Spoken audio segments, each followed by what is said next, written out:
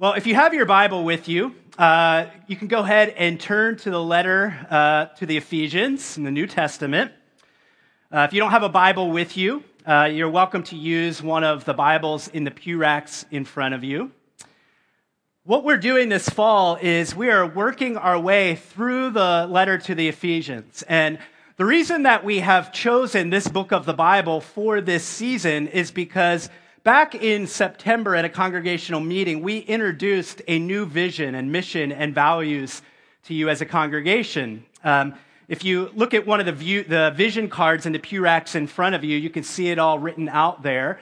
And what you'll notice is that all of the scripture references for the vision statement, mission statement, and values all come from the book of Ephesians.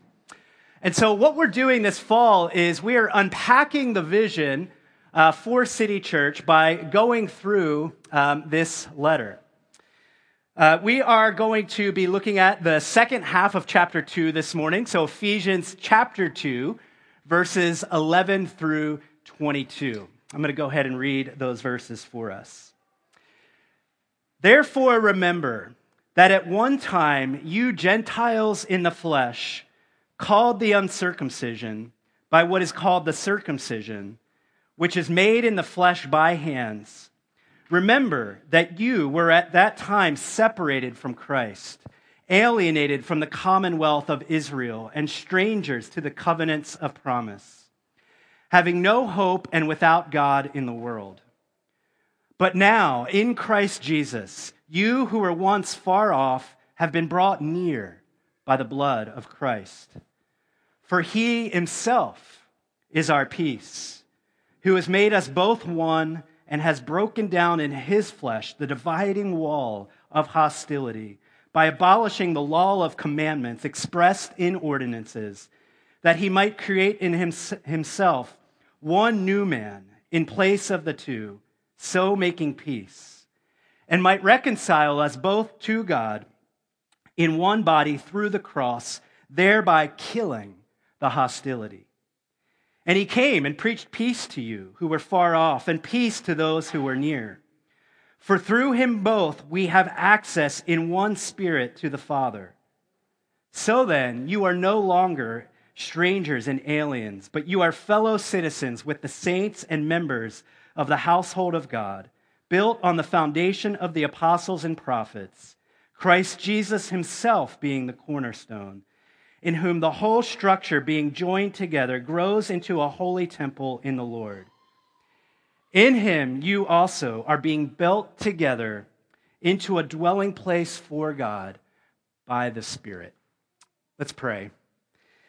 Spirit, we look to you. We pray that you would be near to us in this moment. Apply the word of God to our minds and our hearts. We pray that you would change us by the word. Give us an experience of Jesus. We pray for his glory and our good. Amen.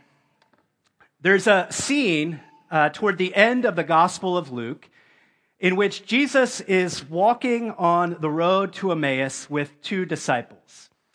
These two disciples are really sad. They're really sad because as far as they are concerned, Jesus has just been crucified and he's dead. But Jesus has actually been raised from the dead. And it's Jesus who comes alongside of them on this road and begins to talk to them. And eventually he begins to unpack the Old Testament scriptures for them to declare the truth about himself. And just after that scene, there's this moment where these two disciples are talking about the encounter that they had with Jesus. And they say, did our hearts not burn within us as Jesus unpacked the scriptures to us on the road? Have you ever had an experience like that in which you just felt the presence of Jesus and you felt like he was unpacking the scriptures for you? Well, one moment in my life in which I've had that kind of experience was in the summer of 2000, I believe. And this summer, I was serving as a pastoral intern at a multi-ethnic church plant here in Delaware. That previous spring semester of college, I had written a paper on the book of Acts and the vision that the book of Acts presents for the reader, for the church, for pursuing a multi-ethnic ministry.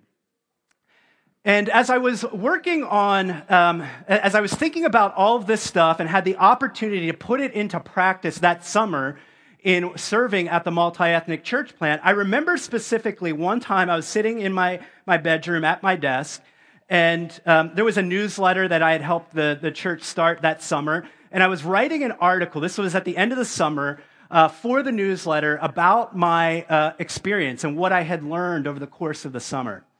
And as I was looking at various scriptures throughout the Bible, I had this moment that I remember. It's unforgettable to me, in which I realized this vision for a multi-ethnic church, for a diverse family of God, is actually the theme of Scripture from beginning to end.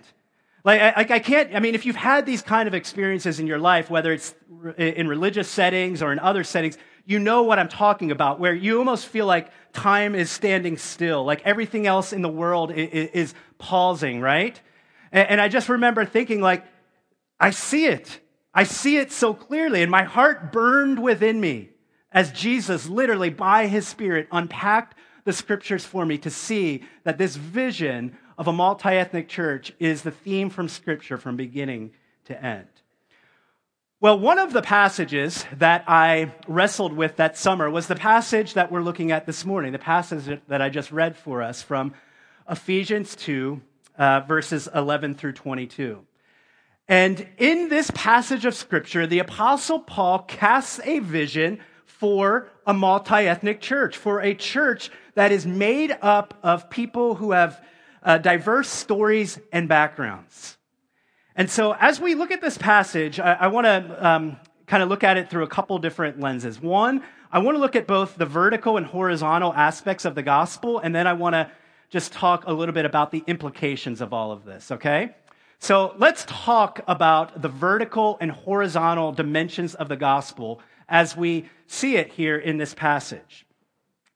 Now, before we actually get into some of the details of this passage, I need to draw our attention back to last week's passage, Ephesians chapter 2, verses 1 through 10. So there are basically two sections in this chapter. Verses 1 through 10 is clearly a distinct section, and then verses 11 through 22, the section we're looking at this morning, is another distinct section.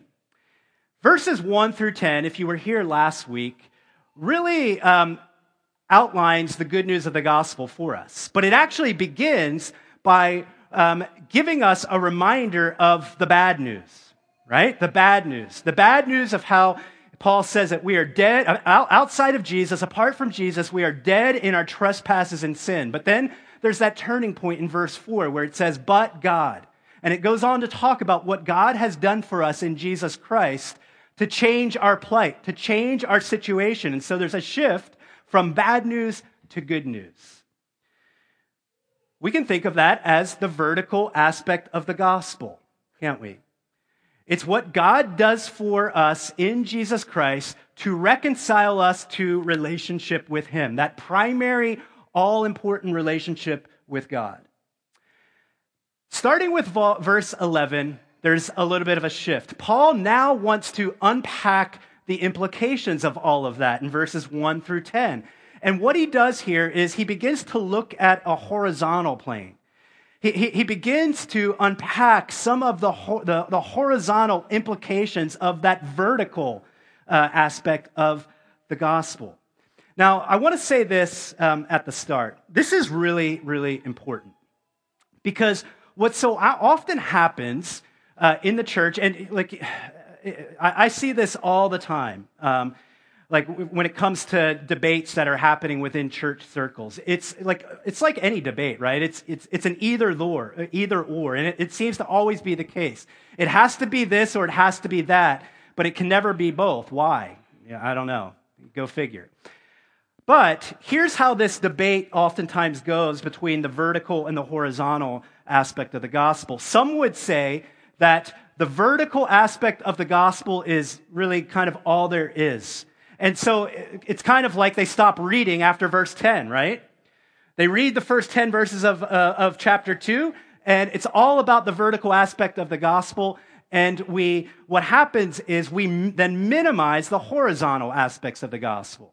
But then on the other side, maybe, of this debate are those who maybe skip over the first 10 verses of Ephesians chapter 2 and just begin with verse 11 and focus on verses 11 through 22. And what you have is only a focus on the horizontal aspect of the gospel. But what oftentimes happens with that perspective is there is no gospel because you've skipped over it.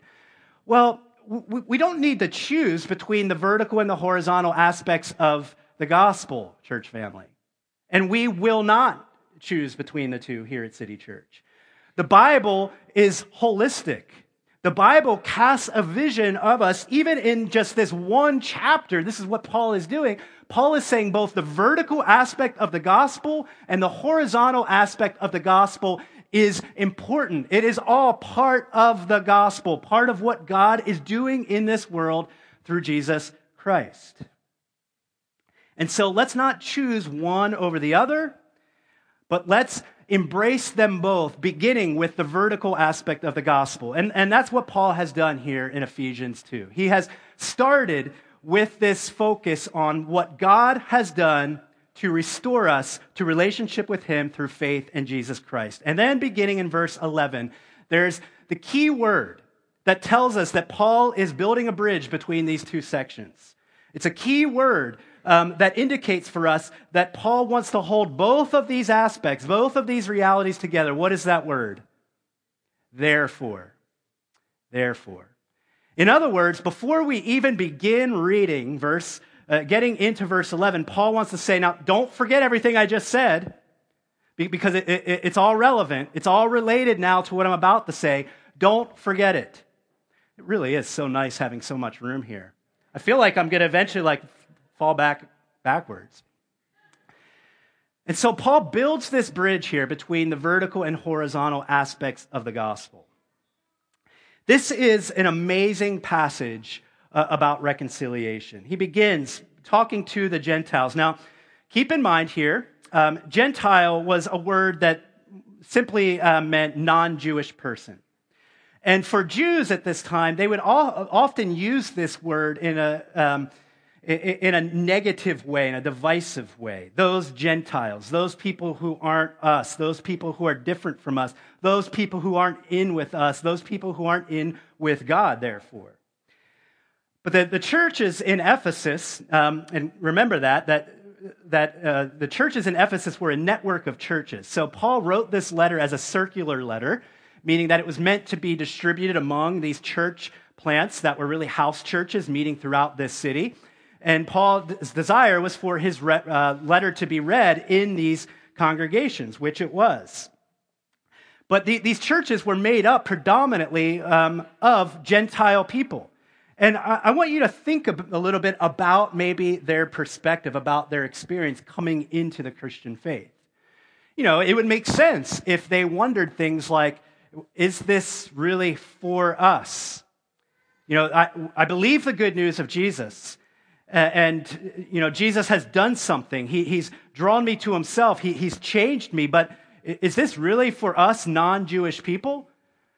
And so imagine how these folks in these congregations must have felt as they hear these verses in 11 through 22. They hear the good news of how they are not only reconciled to relationship with God, but because they are reconciled to relationship with God, they have a place of belonging in this community. It is for them.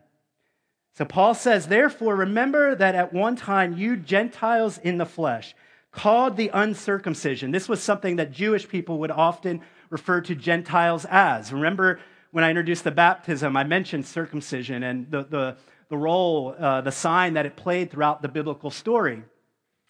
Well, Israel rightly embraced that as a sign, a tangible sign central to their identity, but they abused it.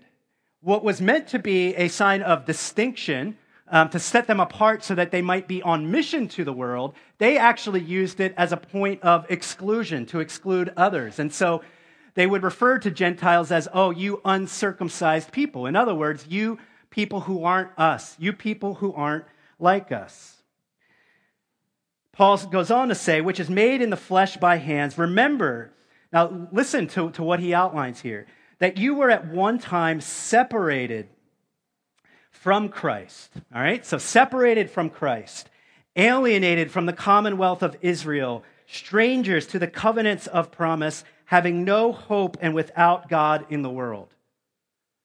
So he's describing their plight. It's actually the same, it's not a different plight than those in Israel would find themselves in, if you consider the first 10 verses of Ephesians 2, right? Those verses describe all of humanity, but Paul is now speaking specifically to Gentiles and their relationship to this community that gave birth, essentially, to the Christian faith. Separated from Christ you were, alienated from the commonwealth of Israel, strangers to the covenant of promise, having no hope and without God in the world. In other words, they were outsiders. Do you know what it's like to be an outsider? Yeah, some of you know better than others. If you live as a minority in this country, you know what it is like to live as an outsider in a way that I don't, in a way that us white folks don't, right? But it's not just in the area of race or ethnicity. As we unpack it, like we can think in terms of culture, but then also class, and it could be all kinds of things. But we all know to some extent, again, some of us more than others, what it's like to be an outsider. And this is the situation that Paul is describing. And here's the thing about the gospel, the Christian faith. It unifies us in at least two different ways. One, there's a sense in which apart from Jesus, not a sense, it's true, apart from Jesus, we were all outsiders. All of us. Every one of us. But because of the work of Jesus, we can be an insider regardless of race, regardless of class, regardless of these false markers that we use. So Paul he's going deep. He's wanting to really kind of hold out for them so that they might remember what it felt like to be an outsider, because he's going to make the transition. It's actually not too different than the first 10 verses. Remember how it was the bad news and then a shift to the good news? Well, there's something similar going on here in this second section of the chapter. Look at verse 13. It's the same shift, same language. But now. All right, so this was true, but now. What is the but now? In Christ Jesus, you who were once far off have been brought near by the blood of Christ. Again, imagine yourself as a Gentile hearing this letter read in Ephesus. You who were once far off have now been brought near. You have been given a place of belonging. You are no longer an outsider. You are a legit insider.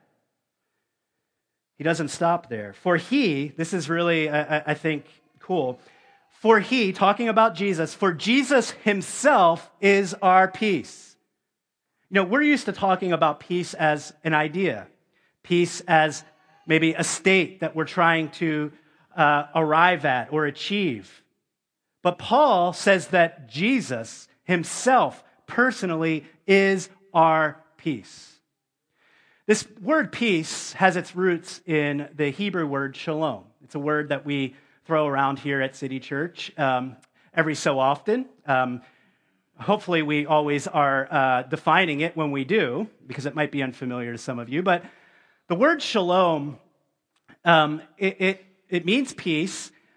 But when we think of peace, we usually think of like the absence of conflict, don't we? The absence of warfare. But the biblical word here for peace is so much more than that. It's not just simply the absence of conflict or warfare. It actually points to flourishing. It points to harmony. Now, I want you to think about something. As we go back early on in the biblical story, we have what is described for us as the fall of the human race. Adam and Eve run away from relationship with God. And it's interesting what happens, because what happens is there is a disharmony that emerges in their vertical relationship with God. That's first and foremost. We see that immediately. We're told in the text about the fall how Adam and Eve, they realized they were naked and they went and hid because they felt shame. So there's now this disharmony in the vertical relationship with God. But that's not it. We also, that guilt and shame, there's disharmony within. The human beings no longer function in the way that they're meant to. But it doesn't end there. We right away see disharmony in relationship with one another. Adam and Eve start blame shifting. They were a strategic team up to this point that were created by God to care for his creation. And now they're fighting. They're warring with each other. And not only that, but there's disharmony in how Adam and Eve begin to relate to their physical environment. Sin and its consequences reach far and wide. And these implications are both vertical and horizontal. And what we need from that point on in the biblical story, or what I should say, what is longed for from that point on is shalom, is peace. So that gives you a little bit of context here for how cool this is. Because what Paul is saying is that Jesus is our shalom. Our peace comes to us not as an idea, not simply as a state that we long for, but it comes to us as a person. The very personal presence of Jesus is shalom for us. He goes on, what does it mean that Jesus is our peace? Well, he made us both one, as he has broken down in his flesh the dividing wall of hostility by abolishing the law of commandments expressed in ordinances. We'll stop there for the moment. So Paul talks in terms of this division, this dividing wall between humanity, specifically Jews and Gentiles in this context. And one of the implications of Jesus being our peace is that he breaks down that dividing wall.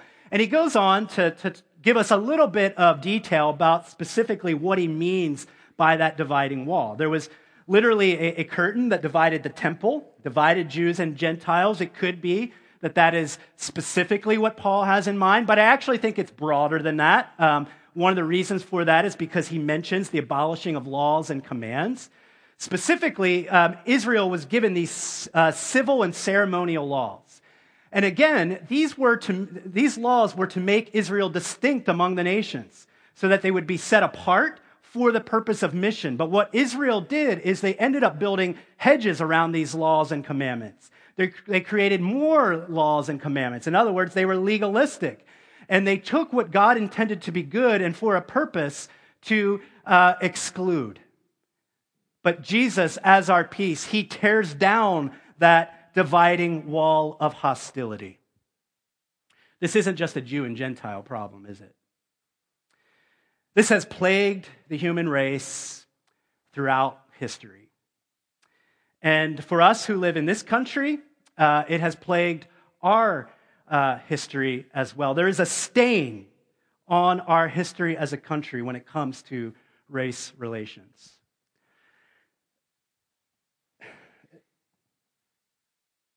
Jesus is our peace. One of the implications of that is that he has torn down the dividing wall of hostility.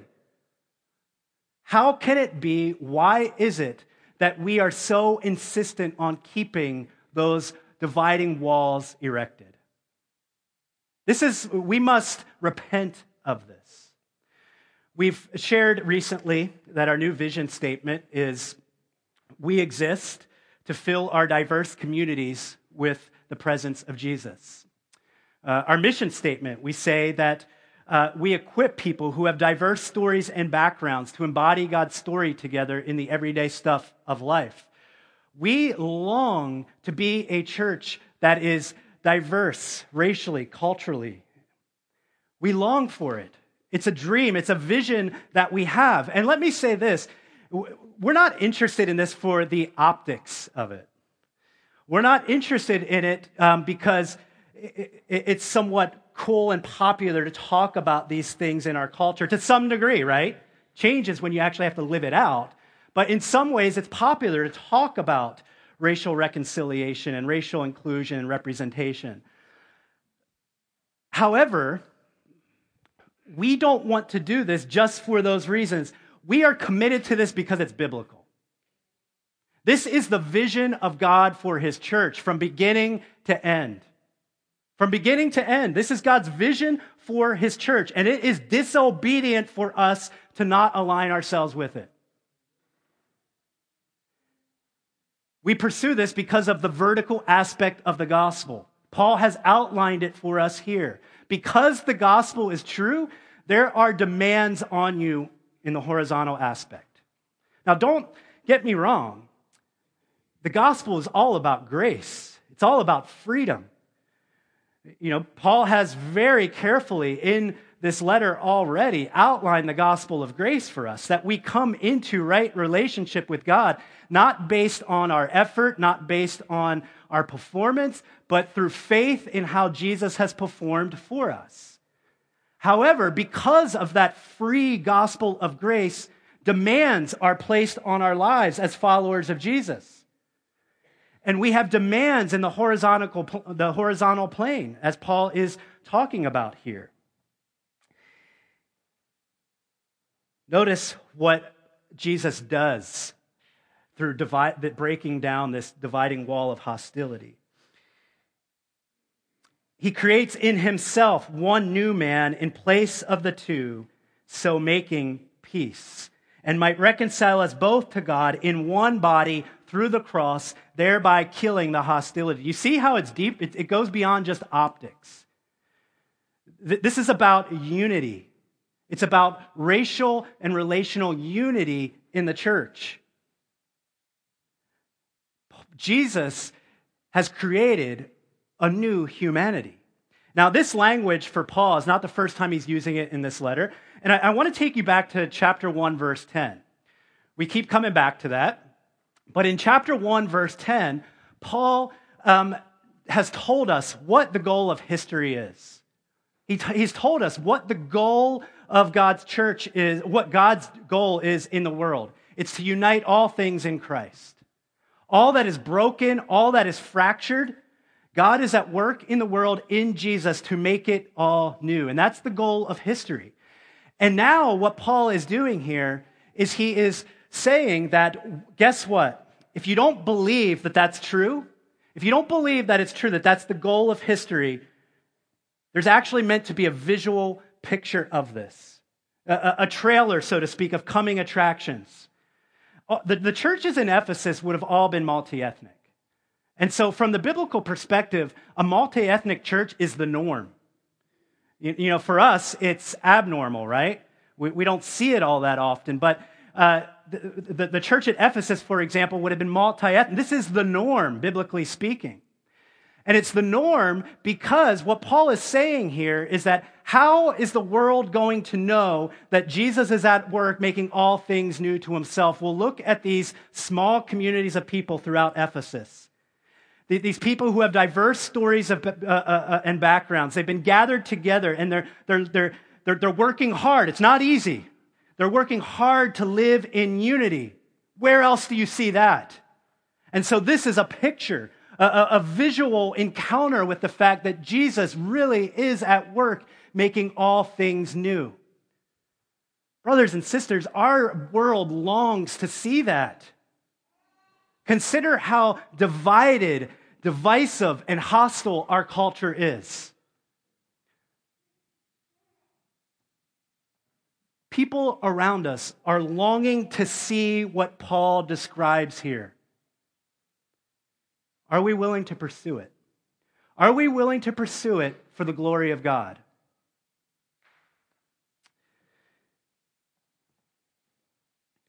The good news keeps coming. And he came and preached peace to you who were far off, and peace to those who were near. For through him we both have access in one Spirit to the Father. Access. It's what we all long for deep down inside. We want access to God.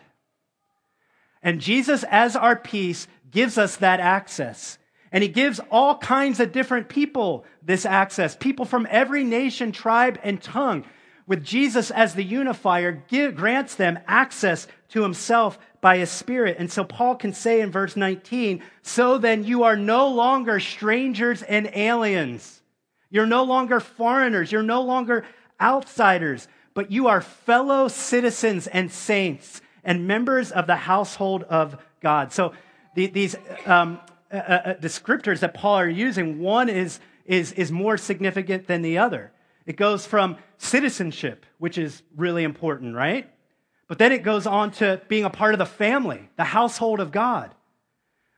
God is saying that through Jesus, we are not just simply citizens, we are actually family members. Family members who have diverse stories and backgrounds. And therefore, well, you know what it's like in your own personal families. Now, I recognize that for some of us, our personal families are so deeply damaged and broken that it might not be safe for you in this season to pursue reconciliation. So I recognize that. But broadly speaking, I know in my own family, it's hard because we get annoyed with each other.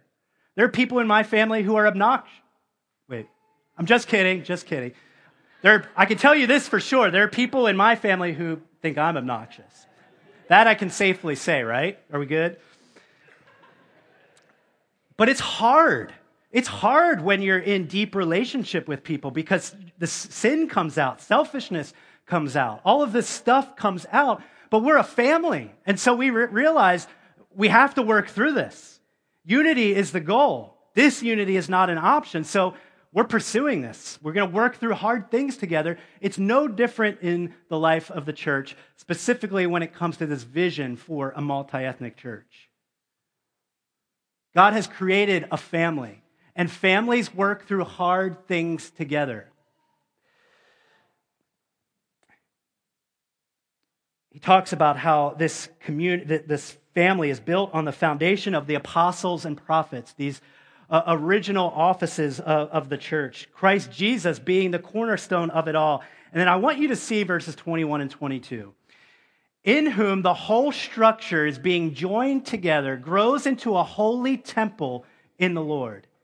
In him you also are being built together into a dwelling place for God by the Spirit. Let me ask the question this way. If you were a person living in Ephesus at this time and you were not a Christian, how were you going to find God? How were you going to find God? How are you going to encounter and discover Jesus? What Paul is saying is that, again, it's through these small pockets of people who have diverse stories and backgrounds, who have been vertically restored to God and are applying the good news to each other horizontally, learning to live in unity with each other despite all of the hard stuff. And people encounter that and they recognize that there's something substantial here. There's something different here. There's something unique here. And that uniqueness is Jesus Christ himself. The gospel is beautiful because the gospel tells us that we're all the same. I referenced this earlier, all the same in two basic ways. One, we're all needy, broken sinners. We all share that in common. So we can't think that we're better than the other person. We can't think that our race, our class is better than somebody else's or that we have superiority because of that. And here's the good news of the gospel, that Jesus comes into our lives regardless of all of that, regardless of our race and ethnicity, regardless of our culture and socioeconomic status. And so really, in the end, we share these foundational things in common. And these foundational things help us to figure out how to live in community, how to pursue a unity in diversity. Because God, through Jesus, destroys the dividing walls of hostility. Because of the gospel of grace, I don't need to find my superiority in thinking that my race or my class is better than somebody else's. I've already been approved through Jesus. Do you see how the gospel is unique? Do you see how the gospel has the power to create multi-ethnic communities? Let me just end with based on the content of these verses, let me just end with two implications for us. The first is this: don't be colorblind. Don't be colorblind. It's popular sometimes to hear people say, I don't see race, I'm colorblind. That is not helpful. And it's not helpful because, I might be able to say that based on privilege in my life. I haven't experienced certain kinds of suffering in my life because of my skin color. So it's easy for me to say, I don't see color. But more importantly than that, God wants us to see color. God created people, God created diversity. God created a beautiful humanity and made us all different so that together, as a collection of people under him, we might reflect his beauty. It's meant to be that way. And so God actually wants us to see it and to celebrate it. So don't be colorblind. Trillia Newbell says the alternative to saying that is be color smart. Be color wise. Embrace and celebrate our differences as we stand unified in the gospel. It's beautiful how God has designed us, she said. It's for the benefit of the church. And then the second implication is this: do be intentional. So don't be colorblind, but do be intentional. Brian Loritz is an African-American pastor in California now, I think he is. And he said this: the reason that our churches aren't diverse is because our dinner tables aren't diverse.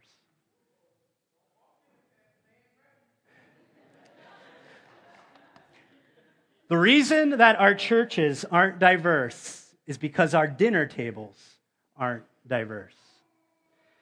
This is not going to happen accidentally. We are not going to become a church that honors and glorifies God in our multi-ethnicity accidentally. We are going to have to pursue it intentionally. We're going to have to make hard choices, which we've already begun to do. And it's going to demand, I said this a few weeks ago, it's going to demand everything from us. This will be hard. It's going to be really hard. Some of you are probably going to leave the church because it's going to be too hard. I pray that you don't. I pray that you walk in step with Jesus and receive his power and his grace and strength and find him to be sufficient for you in ways that you never knew before. But this is going to be hard. We have to be intentional about it. And so I encourage you to begin, not by just simply praying that on Sunday mornings we would have the optics and look more diverse, but I urge you to be intentional by inviting people into your home, to become good listeners, to hear people's stories, to tell others your story. Allow them into your life, your space, to get to know you. Be intentional. Ignorance, Brian Loritz says, ignorance festers when we live in seclusion from others. Ignorance festers when we live in seclusion from others. This past week, Katie and I both had the joy of going to a conference of our denomination, the Presbyterian Church in America, called Beautiful Orthodoxy. And let me tell you, it was such a privilege to sit under the teaching of African Americans, Asian Americans, Hispanic Americans. It was so encouraging to hear about God's diverse church and to hear these perspectives and these different voices. And I'm really encouraged by the denomination that we're a part of. We have, just like our national history, our denomination has a history that is stained because of race relations. A few years ago, however, we approved a statement, a resolution about racial reconciliation, which was a start. But now we are actually putting into practice real, tangible ways to move forward in this. One is something that our denomination has established called the Unity Fund, which is money that is set aside for minorities coming into our denomination to help fund their seminary. I think the first year of this, there were 40 scholarships that were given. Now it's doubled. It's like 80. So I have hope. I have encouragement that God is beginning to do something in this area, at least in my area of the church that I can visibly see. And so this is what we want to pursue together. Let me end with this illustration. 2017, there was the Symphony for a Broken Orchestra. Did you hear about this? It was actually in Philadelphia. Over the years, what had happened was cuts were being made to the budgets of music departments in the Philadelphia school district. And therefore, they had all of these instruments that were just mounting and mounting that were broken and unusable, but the money wasn't there to make the repairs. Somebody came up with the idea that we should actually use these broken instruments for good. And so a well-known composer, can't remember his name right now, came into the picture and was willing to head it up. And so they ended up having this concert with these broken instruments, this orchestra. Now, you're probably thinking, this is crazy. How did it sound? I actually don't know how it sounded. There's probably a YouTube video but what I read, it was beautiful. It was beautiful. Imagine that. Taking what is broken and what looks unusable, but using it for beauty, for glory. We think that we are not up to this task. We think that we're not good enough. We think that we are inadequate. We think that we are broken, and all of those things are true. But God looks and he says, I can work with this. Because of Jesus, because my grace is so expansive, because my love is so deep, I can work with this. And what God desires for us as a church in our city is for us to, so to speak, bring our broken instruments to the table and for us to play music for God's glory. He will give us the grace that we need, brothers and sisters. Let's pray.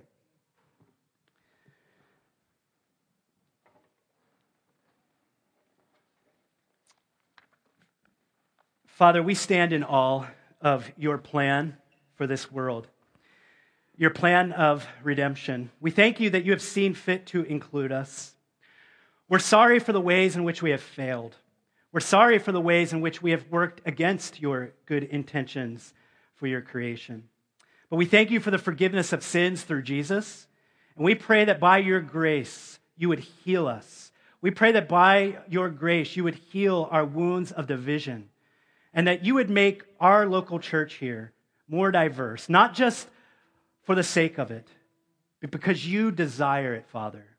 And we long for our city to see that the gospel is real. We long for our city to see that Jesus is beautiful and believable. So help us in your purposes to achieve that. We pray for your glory. Amen.